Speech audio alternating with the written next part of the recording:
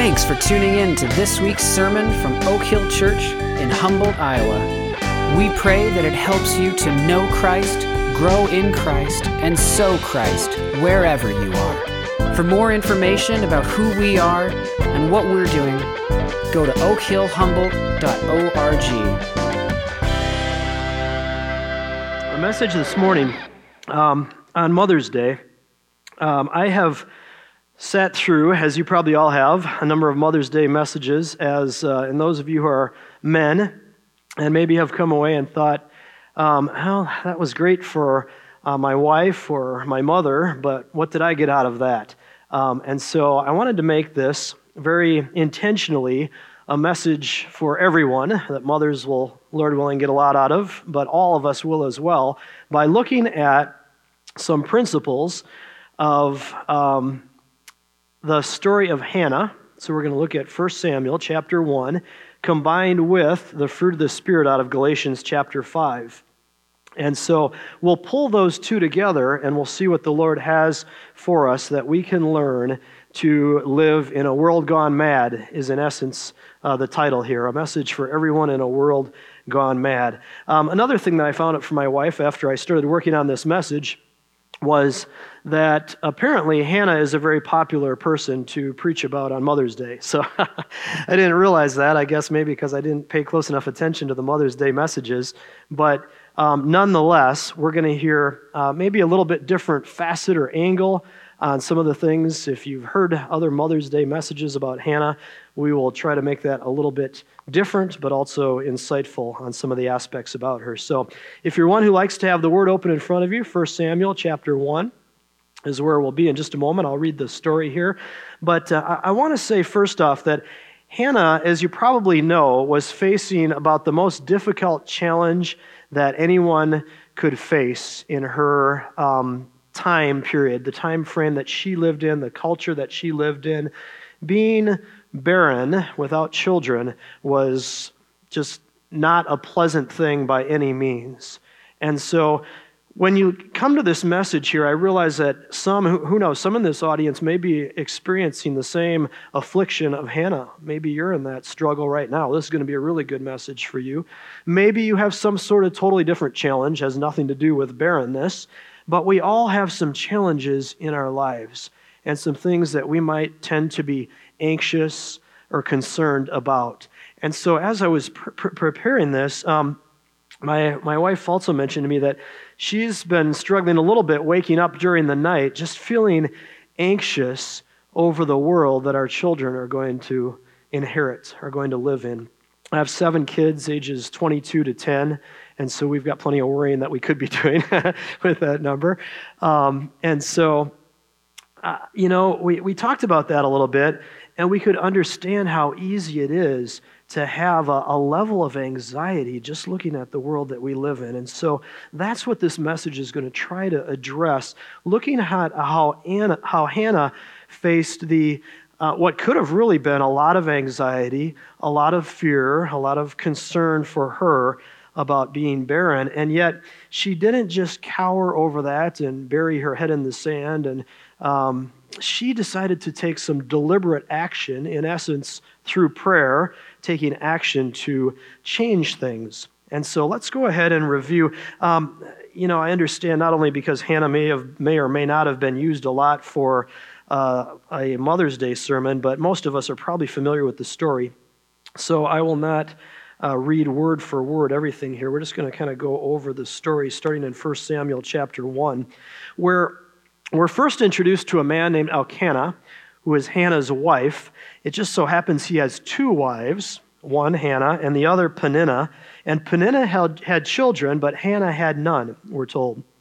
And it says, year after year, this man went up from his town to worship and sacrifice to the Lord Almighty at Shiloh. And so he goes there to sacrifice, and it says in the text that he gives Hannah a double portion of the sacrifice that is made because he loved her and the Lord had closed her womb. And because the Lord had closed her womb, her rival kept provoking her in order to irritate her. This went on year after year. Whenever Hannah went up to the house of the Lord, her rival provoked her till she wept and would not eat. Elkanah, her husband, would say to her, Hannah, why are you weeping? Why don't you eat? Why are you downhearted? Don't I mean more to you than 10 sons? And I pause there for a moment to reflect as a man and a husband and say that, particularly on Mother's Day, dads, husbands, let's not be as insensitive as Elkanah. How about if you can read this and not see some insensitivity? And I've heard some teachings on this that said, well, the culture of that day, this was just, kind of a common thing to say, and he wasn't really being insensitive. But I don't know. I can't look at that and see anything but a lot of insensitivity on Elkanah's part. So lesson number 1 for the day, if you're a man or a husband, don't be that insensitive to your wife to tell her that, it's basically saying this struggle that you're having, this, all this emotion over your barrenness, why is it such a big deal to you? Or am I not enough for you? And that's just not wise, just not going to cut it. So enough picking on Elkanah, but try to learn that lesson as a man or husband. Now, obviously it didn't help her either, because we're told just a couple of verses later, she's in bitterness of soul and weeping. Hannah wept much and prayed to the Lord, and she made a vow saying, O Lord Almighty, if you will only look upon your servant's misery and remember me, and not forget your servant, but give her a son, then I will give him to the Lord for all the days of his life, and no razor will ever be used on his head. As she kept on praying to the Lord, Eli observed her mouth. Eli, again, is the high priest there. Hannah was praying in her heart, and her lips were moving, but her voice was not heard. Eli thought she was drunk and said to her, How long will you keep on getting drunk? Get rid of your wine. Hannah replies, listen to her gentle, respectful reply. She says, Not so, my Lord. I am a woman who is deeply troubled. I have not been drinking wine or beer. I was pouring out my soul to the Lord. Do not take your servant for a wicked woman. I have been praying here out of my great anguish and grief. And Eli answers and says, Go in peace, and may the God of Israel grant you what you have asked of him. And it just so happened that God did that, granted what was asked. As they go back home, and Elkanah lays with his wife, and it says, The Lord remembered her. So in the course of time, Hannah conceived and gave birth to a son. She named him Samuel, saying, Because I asked the Lord for him. And then a little bit later on, the boy is weaned, and she fulfills her vow and takes him and presents him before the Lord, where he would live and serve the Lord always. And then in chapter 2, Hannah has a great prayer that we'll look at a little bit as we get deeper into the message here. We'll check out 1 Samuel chapter 2. So the very first thing that you have to notice about Hannah is her devotion to the Lord. She was one who sought the Lord and his will all out. And as I start to kind of look at Hannah and point out some things to you, I want to set a stage for us here that, I'm going to give you some reasons or things to be like or emulate about Hannah. There is nothing in Hannah that is worthy of emulating, just like there's nothing in me or nothing in any of us worthy of emulating apart from Jesus Christ. And so we've got to set the stage that way. Hannah here, we're going to talk about her and some characteristics of her only because of her God and the one that she loved. There's no good works or anything in her apart from that. And so that brings us really to the most important thing that we have to kind of set before we can even move into the message, and that is an understanding that if you have not clothed yourself in the righteousness of Christ, if you have not put on his righteousness, acknowledge that you are a sinner, like Hannah was a sinner in desperate need of a Savior, and the only Savior who can take care of your sin problem is Jesus Christ. He lived a perfect, sinless life. He went to the cross, was beaten and bloodied and crucified on my behalf and on your behalf, and you need to make that personal and receive him as your Lord and Savior. If you've not done that yet, now is a fantastic time. Today is the day of salvation. And so find one of the elders, myself, afterwards, and get that taken care of. That's the most important thing of all, obviously, and anytime I go and preach anywhere, I'm going to make that gospel message preeminent, because I don't know all of you. I don't know where you stand with the Lord, and it's my obligation as a preacher of His Word to ensure that everyone has heard clearly the gospel. Hand in hand with that is the fact that the rest of this message is going to be really tough for you to put into practice if you don't have a relationship with Christ. Understand that we're going to be talking about the fruit of the Spirit, capital S, Spirit. That's the Holy Spirit. And if you don't have a relationship with Christ, you don't have the Holy Spirit dwelling in you. The Spirit comes and takes up residence in you when you come to faith in Jesus Christ. And so there's no way that you can apply the fruit of the Spirit. There's that fruit that is there comes from the Holy Spirit working in you. And so realize that the rest of this message will be kind of lost on you if you don't know Him yet, but we can take care of that. Right now you can bow and pray just in your heart and receive Christ, or we can take care of that afterwards. So that's the preeminent thing. If you miss the rest of the message, get the gospel. Get the gospel and sow that seed deep down in your heart and know and trust and love Jesus Christ. And it's because Hannah, of course, came before Jesus walked on this earth, but it's because of her devotion to her Creator, to God, that she has some things, characteristics in her that we want to look at. And first and foremost is her devotion to prayer. Now, I want to dig into the text a little bit here.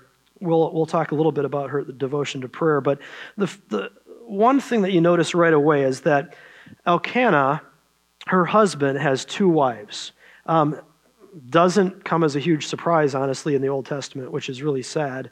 From the beginning, God created man and woman, male and female, and that is the way marriage was to be from the very beginning. One man, one woman for life. And so what Elkanah does here is not excused. And I really want to point out that regardless of the fact that when we come to faith in Christ, we are forgiven of all sins, past, present, and future, that doesn't mean that sin does not bear consequences for ourselves and a lot of times, sadly, for others. And the sin of Elkanah having two wives is harshly bearing consequences for one of those wives in particular, for Hannah. Were it not for Peninnah being part of the picture here, Hannah would still be barren. The Lord closed her womb, it says. We're going to talk about that more in a moment. So she'd still have that problem, but it would certainly not be magnified the way it is by Peninnah, her rival, egging her on, constantly, berating her and attacking her in essence.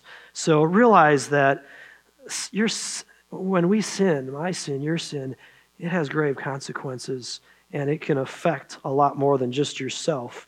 And that should hopefully help us to, consider that when we are tempted to sin. Now, there are a lot of references to prayer, a handful of them at least in this section that I read. And one of the things that Hannah discovered is the joy of victory through prayer. And her prayers really did bear fruit for her and for others. Matthew Henry wrote this about prayer. You may have heard his name, Matthew Henry, from the 1600s, going back a long time, one of my favorite Bible commentators.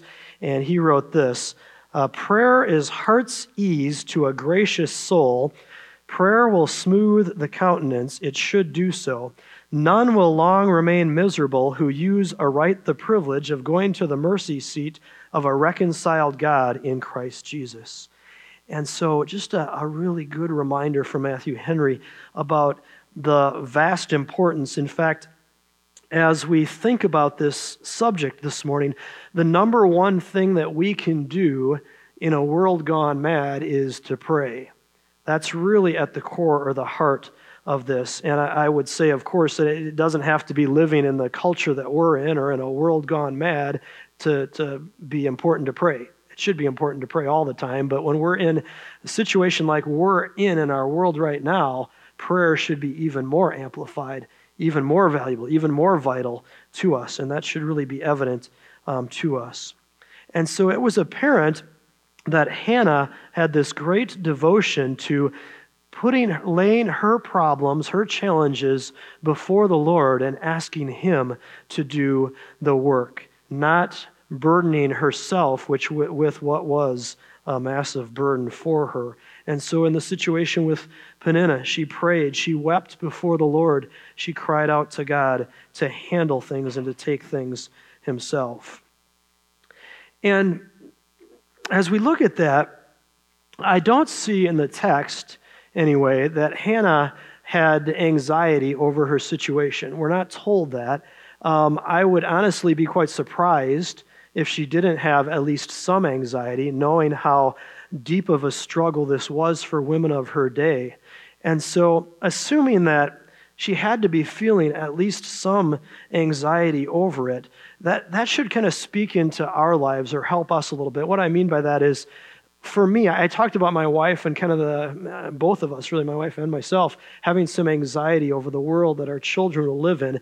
And being a news director, I see, everything going on around the world. I see China, right now just kind of pressing into Hong Kong and Taiwan and North Korea, all the saber rattling that takes place in Iran, and just Russia even, amassing a military along the Ukrainian border, and just all these things going on in the world. And at the same time, I look and I see what our military is doing, and I read about and I share on the radio about how right now our military seems more focused on a social agenda than they do on the importance of getting ready for battle, to win wars, the purpose of the military.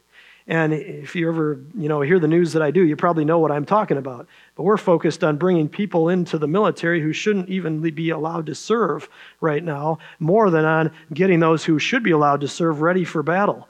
Enough said on that, but it causes me some consternation and some anxiety to know that the situation in our country, should we face battle, is not good. It really is not good, I don't believe. And so that concern caused me to think a bit and say, what am I doing about that? Have I spent enough time on my knees over that, or am I just getting worked up and anxious over it? And that was very convicting for me.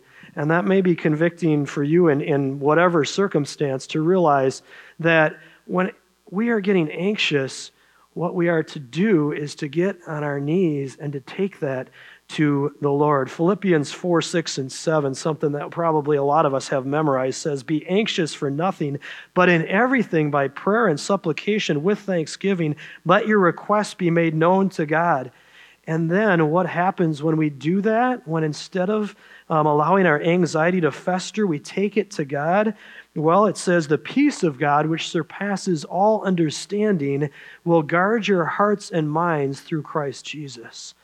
And so if we want that peace instead of that anxiety, I think we all want that, we need to pray, and with thanksgiving, let your requests be made known to God. And Hannah discovered this secret, the secret that we need to discover of the importance of prayer, and she applied it regularly by judging by the context here. Okay, so that's the really big thing here about living in a world gone mad, is pray, pray, pray, and pray some more, is the key. But I want to break down the fruit of the Spirit. So I'm going to flip over to Galatians chapter 5, verses 22 and 23. This is something else that I hope most of us kind of have in our memory bank, and we're already striving by the grace and power of God to live according to the fruit of the Spirit and exhibit it.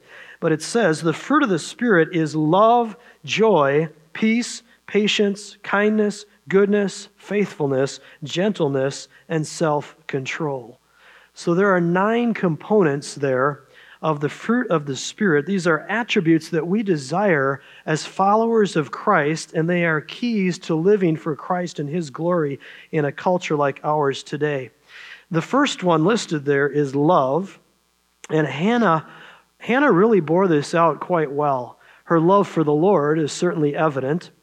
But also just the way that she conducts herself. We don't have anything recorded in the Scriptures of her, striking back at Peninnah or speaking harshly toward Peninnah. We don't have anything recorded of her, snapping at Elkanah for his insensitive comments. Maybe she did. I guess I personally doubt it. And as I said, there's nothing recorded in the scriptures of that. So I get the sense that her love and her gentle and peaceful spirit, which are also components here of the fruit of the Spirit, that all of these things helped her to have a peaceful confidence that the Lord was in charge. Vengeance is His, and if there's any vengeance to be meted out in this situation, let's turn it over to God. She doesn't put the blame on God for her barrenness. She doesn't put the blame on God for the attacks she gets from Peninnah, and she leaves it in His hands to take care of the situation. And as a result, we see fruits like love, and we see the patience that she has. We see the gentleness that she exhibits. A lot of these aspects of the fruit of the Spirit are borne out in how she conducts herself. And the lesson that I kind of brought home for myself out of that is when we are faced with persecution from whatever source. Some of you may have had some persecution that you faced on the job, maybe in your own family when you've tried to talk about the truth of the Word of God or some issue from a biblical worldview, and you've tried to relate that or share that with someone. Have you gotten some harshness, maybe even some canceling of you? The first service, I talked a little bit about how persecution today could be called cancel culture. They're kind of synonyms. If you're familiar at all with the cancel culture term, it's in essence, it boils down to people don't even want to debate or argue with us anymore. They just want to simply cancel you. They're just not going to pay attention to you at all, not listen to you at all. That's what cancel culture is all about. And so that type of situation, when we are faced with it, we can turn and we can look at Hannah's example and say, how did she deal with the hardship and the insult? Well, she did, I believe, what the scriptures instruct us to do, and that is to take it before the Lord. Take that persecution that you face, those harsh words that you have received, and lay them before the Lord and say, God, I don't want to fight fire with fire. I want to love and do good to my enemies, as we're told to do in the scriptures. And so help me to do that. And it's apparent that Hannah really did that. And I think we really need to be strong in striving to do this, because I don't know about you, but I only see persecution increasing for those of us here in America.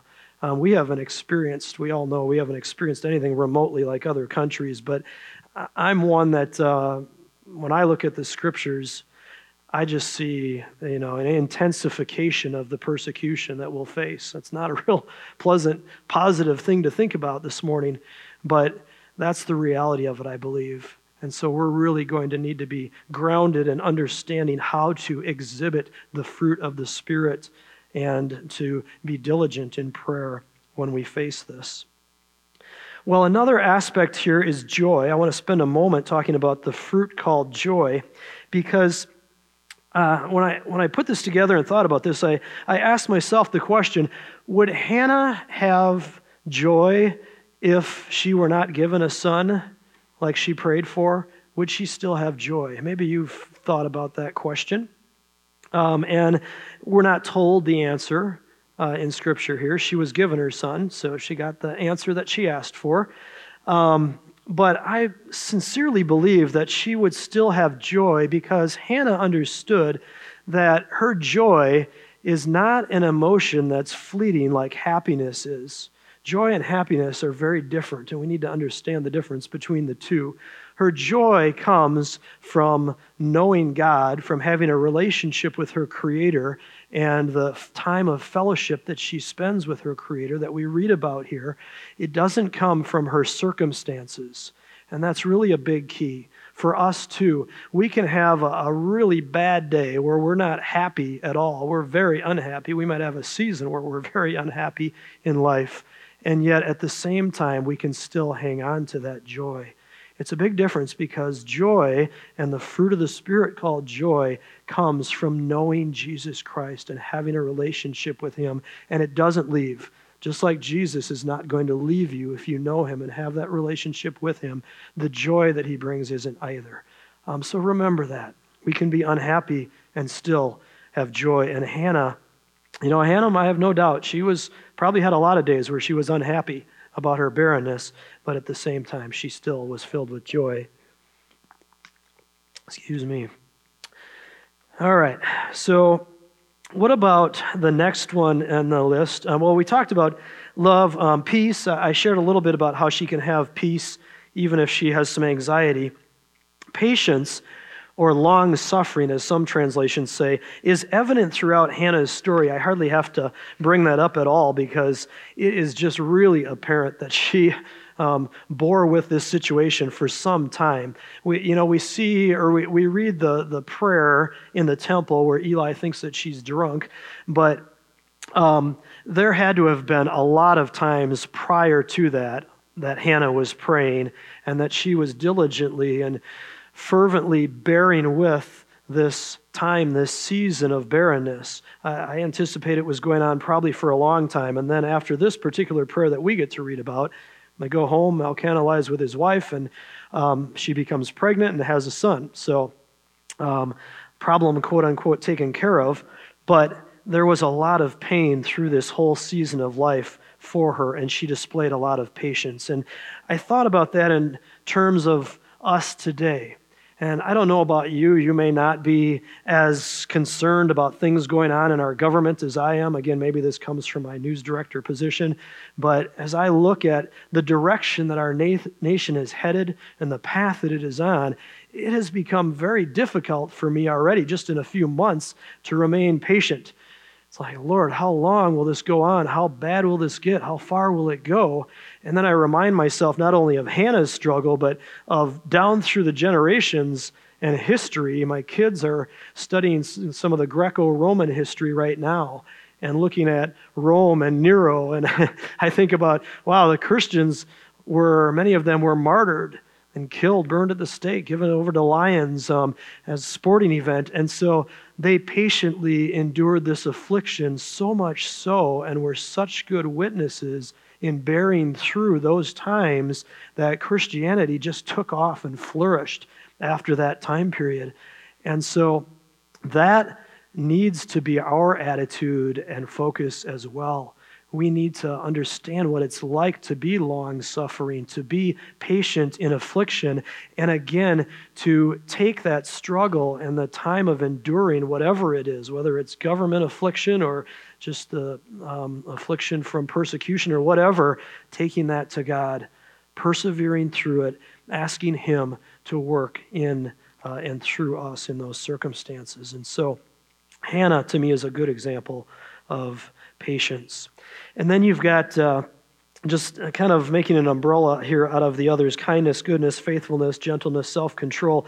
I just lump that together. And I see one thing in how she responded to Eli's accusation of her being drunk. She didn't snap at him. She was very respectful. She was very gentle in her comments, and so she exhibited fruit of the Spirit in that. She humbled herself before God and man, even when she was unjustly charged in that circumstance, and she remained faithful and self-controlled. And that is something that we are really going to have to do as well in our day and age. Who knows what we're going to face? I was sharing about the pastor in Canada who's in prison, in jail right now for having a service just like this, probably about this size of a service too. It wasn't a big service during this time of COVID. And he felt that's what God called him to do, to have a service. And because of the COVID restrictions and the like, he's in jail right now. And so who knows what we will face? Will there be something like that will come? For Hannah, it was the burden of barrenness. For us, it will be something, much different, most likely. But this is really striking close to home that as believers, we are going to endure things that are going to require patience. They're going to require our faithfulness and our gentleness and self-control and all of these things. Now for Hannah, I'm going to flip back here to 1 Samuel chapter 2. I want to look just a moment at the prayer that she offers and talk a bit about how that displayed faithfulness, because sometimes when we look at this prayer that she shared, it can seem like there's a little bit of bitterness coming out there from her. And let me just read a few verses and we'll talk about that. It says in 1 Samuel chapter 2, "My heart rejoices in the Lord. In the Lord my horn is lifted high. My mouth boasts over my enemies, for I delight in your deliverance. There is no one holy like the Lord. There is no one besides you. There is no rock like our God. Do not keep talking so proudly or let your mouth speak such arrogance, for the Lord is a God who knows, and by him deeds are weighed." That seems like that's maybe directed at Peninnah, doesn't it? We'll talk about that here in a second. "The bows of the warriors are broken, but those who stumbled are armed with strength. Those who were full hire themselves out for food, but those who were hungry hunger no more. She who was barren has borne 7 children, but she who has had many sons pines away." And by the way, I think I forgot to mention this in the first service, but you get the bonus of me remembering to say that after Hannah gave her first son, Samuel, to the service of the Lord in the temple, she was blessed with 3 sons and 2 more daughters. You can see that a little bit later on in chapter 2. So even in fulfilling her vow and giving up her son, the Lord poured out blessing upon her. And so her comment of "she who was barren has borne 7 children" is truthful here. And then it goes on to say, "The Lord brings death and makes alive. He brings down the grave and raises up. The Lord sends poverty and wealth. He humbles and he exalts," and so on. I'll pause there for a second. I do want to share a couple more out of there. But so you get this sense that maybe she's a little bit vindictive toward Peninnah in this prayer.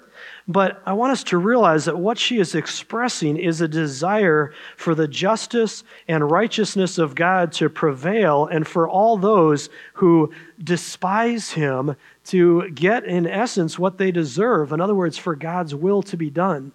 And I don't see this as being her pronouncing judgment upon Peninnah per se, but pointing out that whether it's Peninnah or someone in your life that doesn't know the Lord and refuses to repent and receive him, this is a truthful prayer expressing what God will do and pointing out that if you choose to continue to rebel against the gift of God, his grace that saves us, that he provides for everyone, this is what you will face.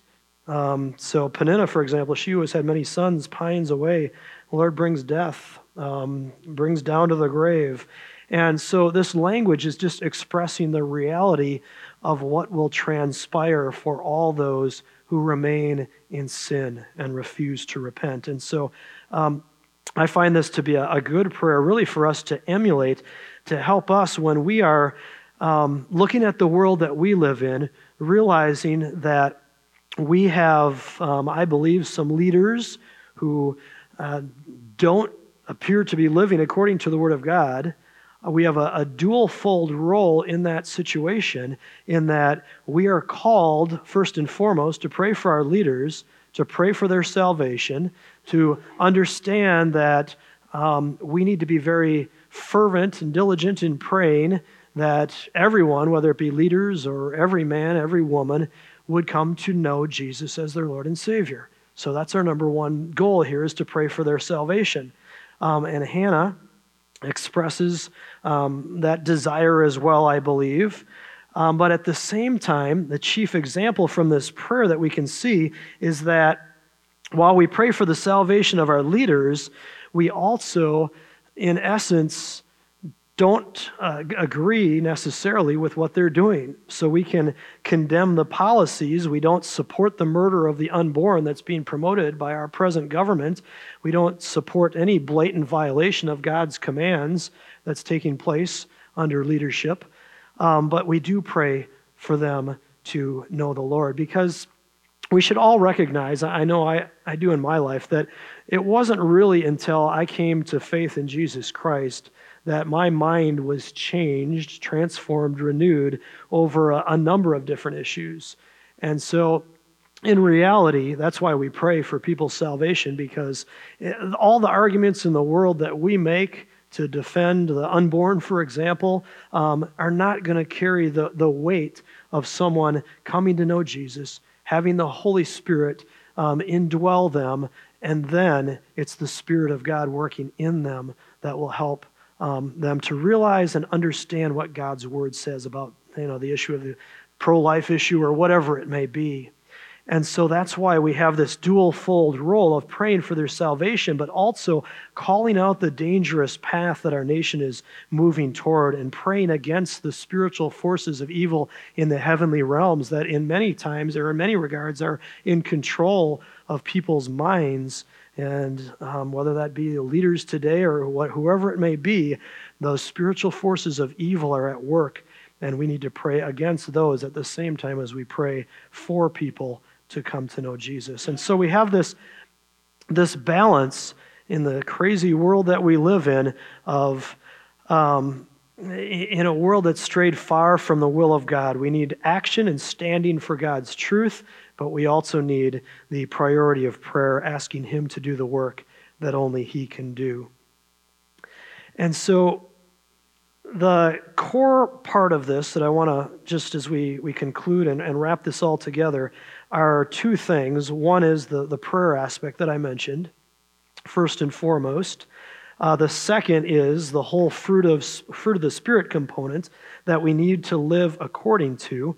And as we think about both of these and consider how Hannah exhibited these things in her life and how we can use her example, I want to really stress that I've lifted up Hannah because she did exhibit some of the fruit of the Spirit. However, like me, like all of us, she is a broken, sinful, fallen person. And we need to remember that we can take examples from the lives of characters from the Bible and get some life lessons for them, but we are not to lift up these people or idolize them. We're not making an idol or putting Hannah on a platform here, because God alone is worthy of our praise, and Jesus is really the only role model. He is the true role model that we should pattern our lives after and that we are to follow. God is working in us to mold us into the image of His Son, not into Hannah's image. And so while we appreciate what we've been able to apply to our lives from Hannah's example, we realize that that example is just much too low. That target is way too low. We are shooting for the highest of high targets to be like Jesus Christ, our Lord and Savior. And so we need to allow the Holy Spirit to work that fruit in us, to have His way in our lives. And as we approach that day when we will come to live with Him in heaven and be perfect as He is perfect, that is our goal and our desire by His power and His grace to live that way. And so I want to make that the prayer here as I wrap things up and we bow our heads and pray together, that we would live in this manner so that the world around us that just seems to be falling apart at the seams will be able to look at us and glorify our Father in heaven as they see the works that we do by His power and His grace. So let's just pray for a moment. Father, I want to thank You for the opportunity to glorify You and to bring Your word to bear upon each of our lives. God, I recognize and understand that I am a sinful, broken person. And if there are things shared here this morning that are not glorifying to You, that are not true and faithful to Your word, that I just want those to be removed from our minds right now, Lord. But those things that do bring You glory and that are true to Your word, Lord, I want that to be cemented in our minds and in our hearts right now, God.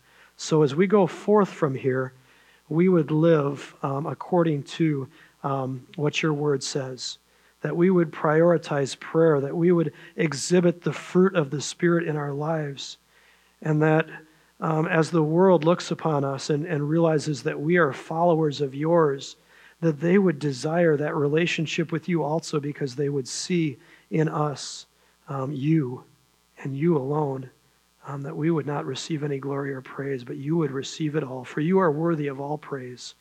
It's in Jesus' name we pray. Amen.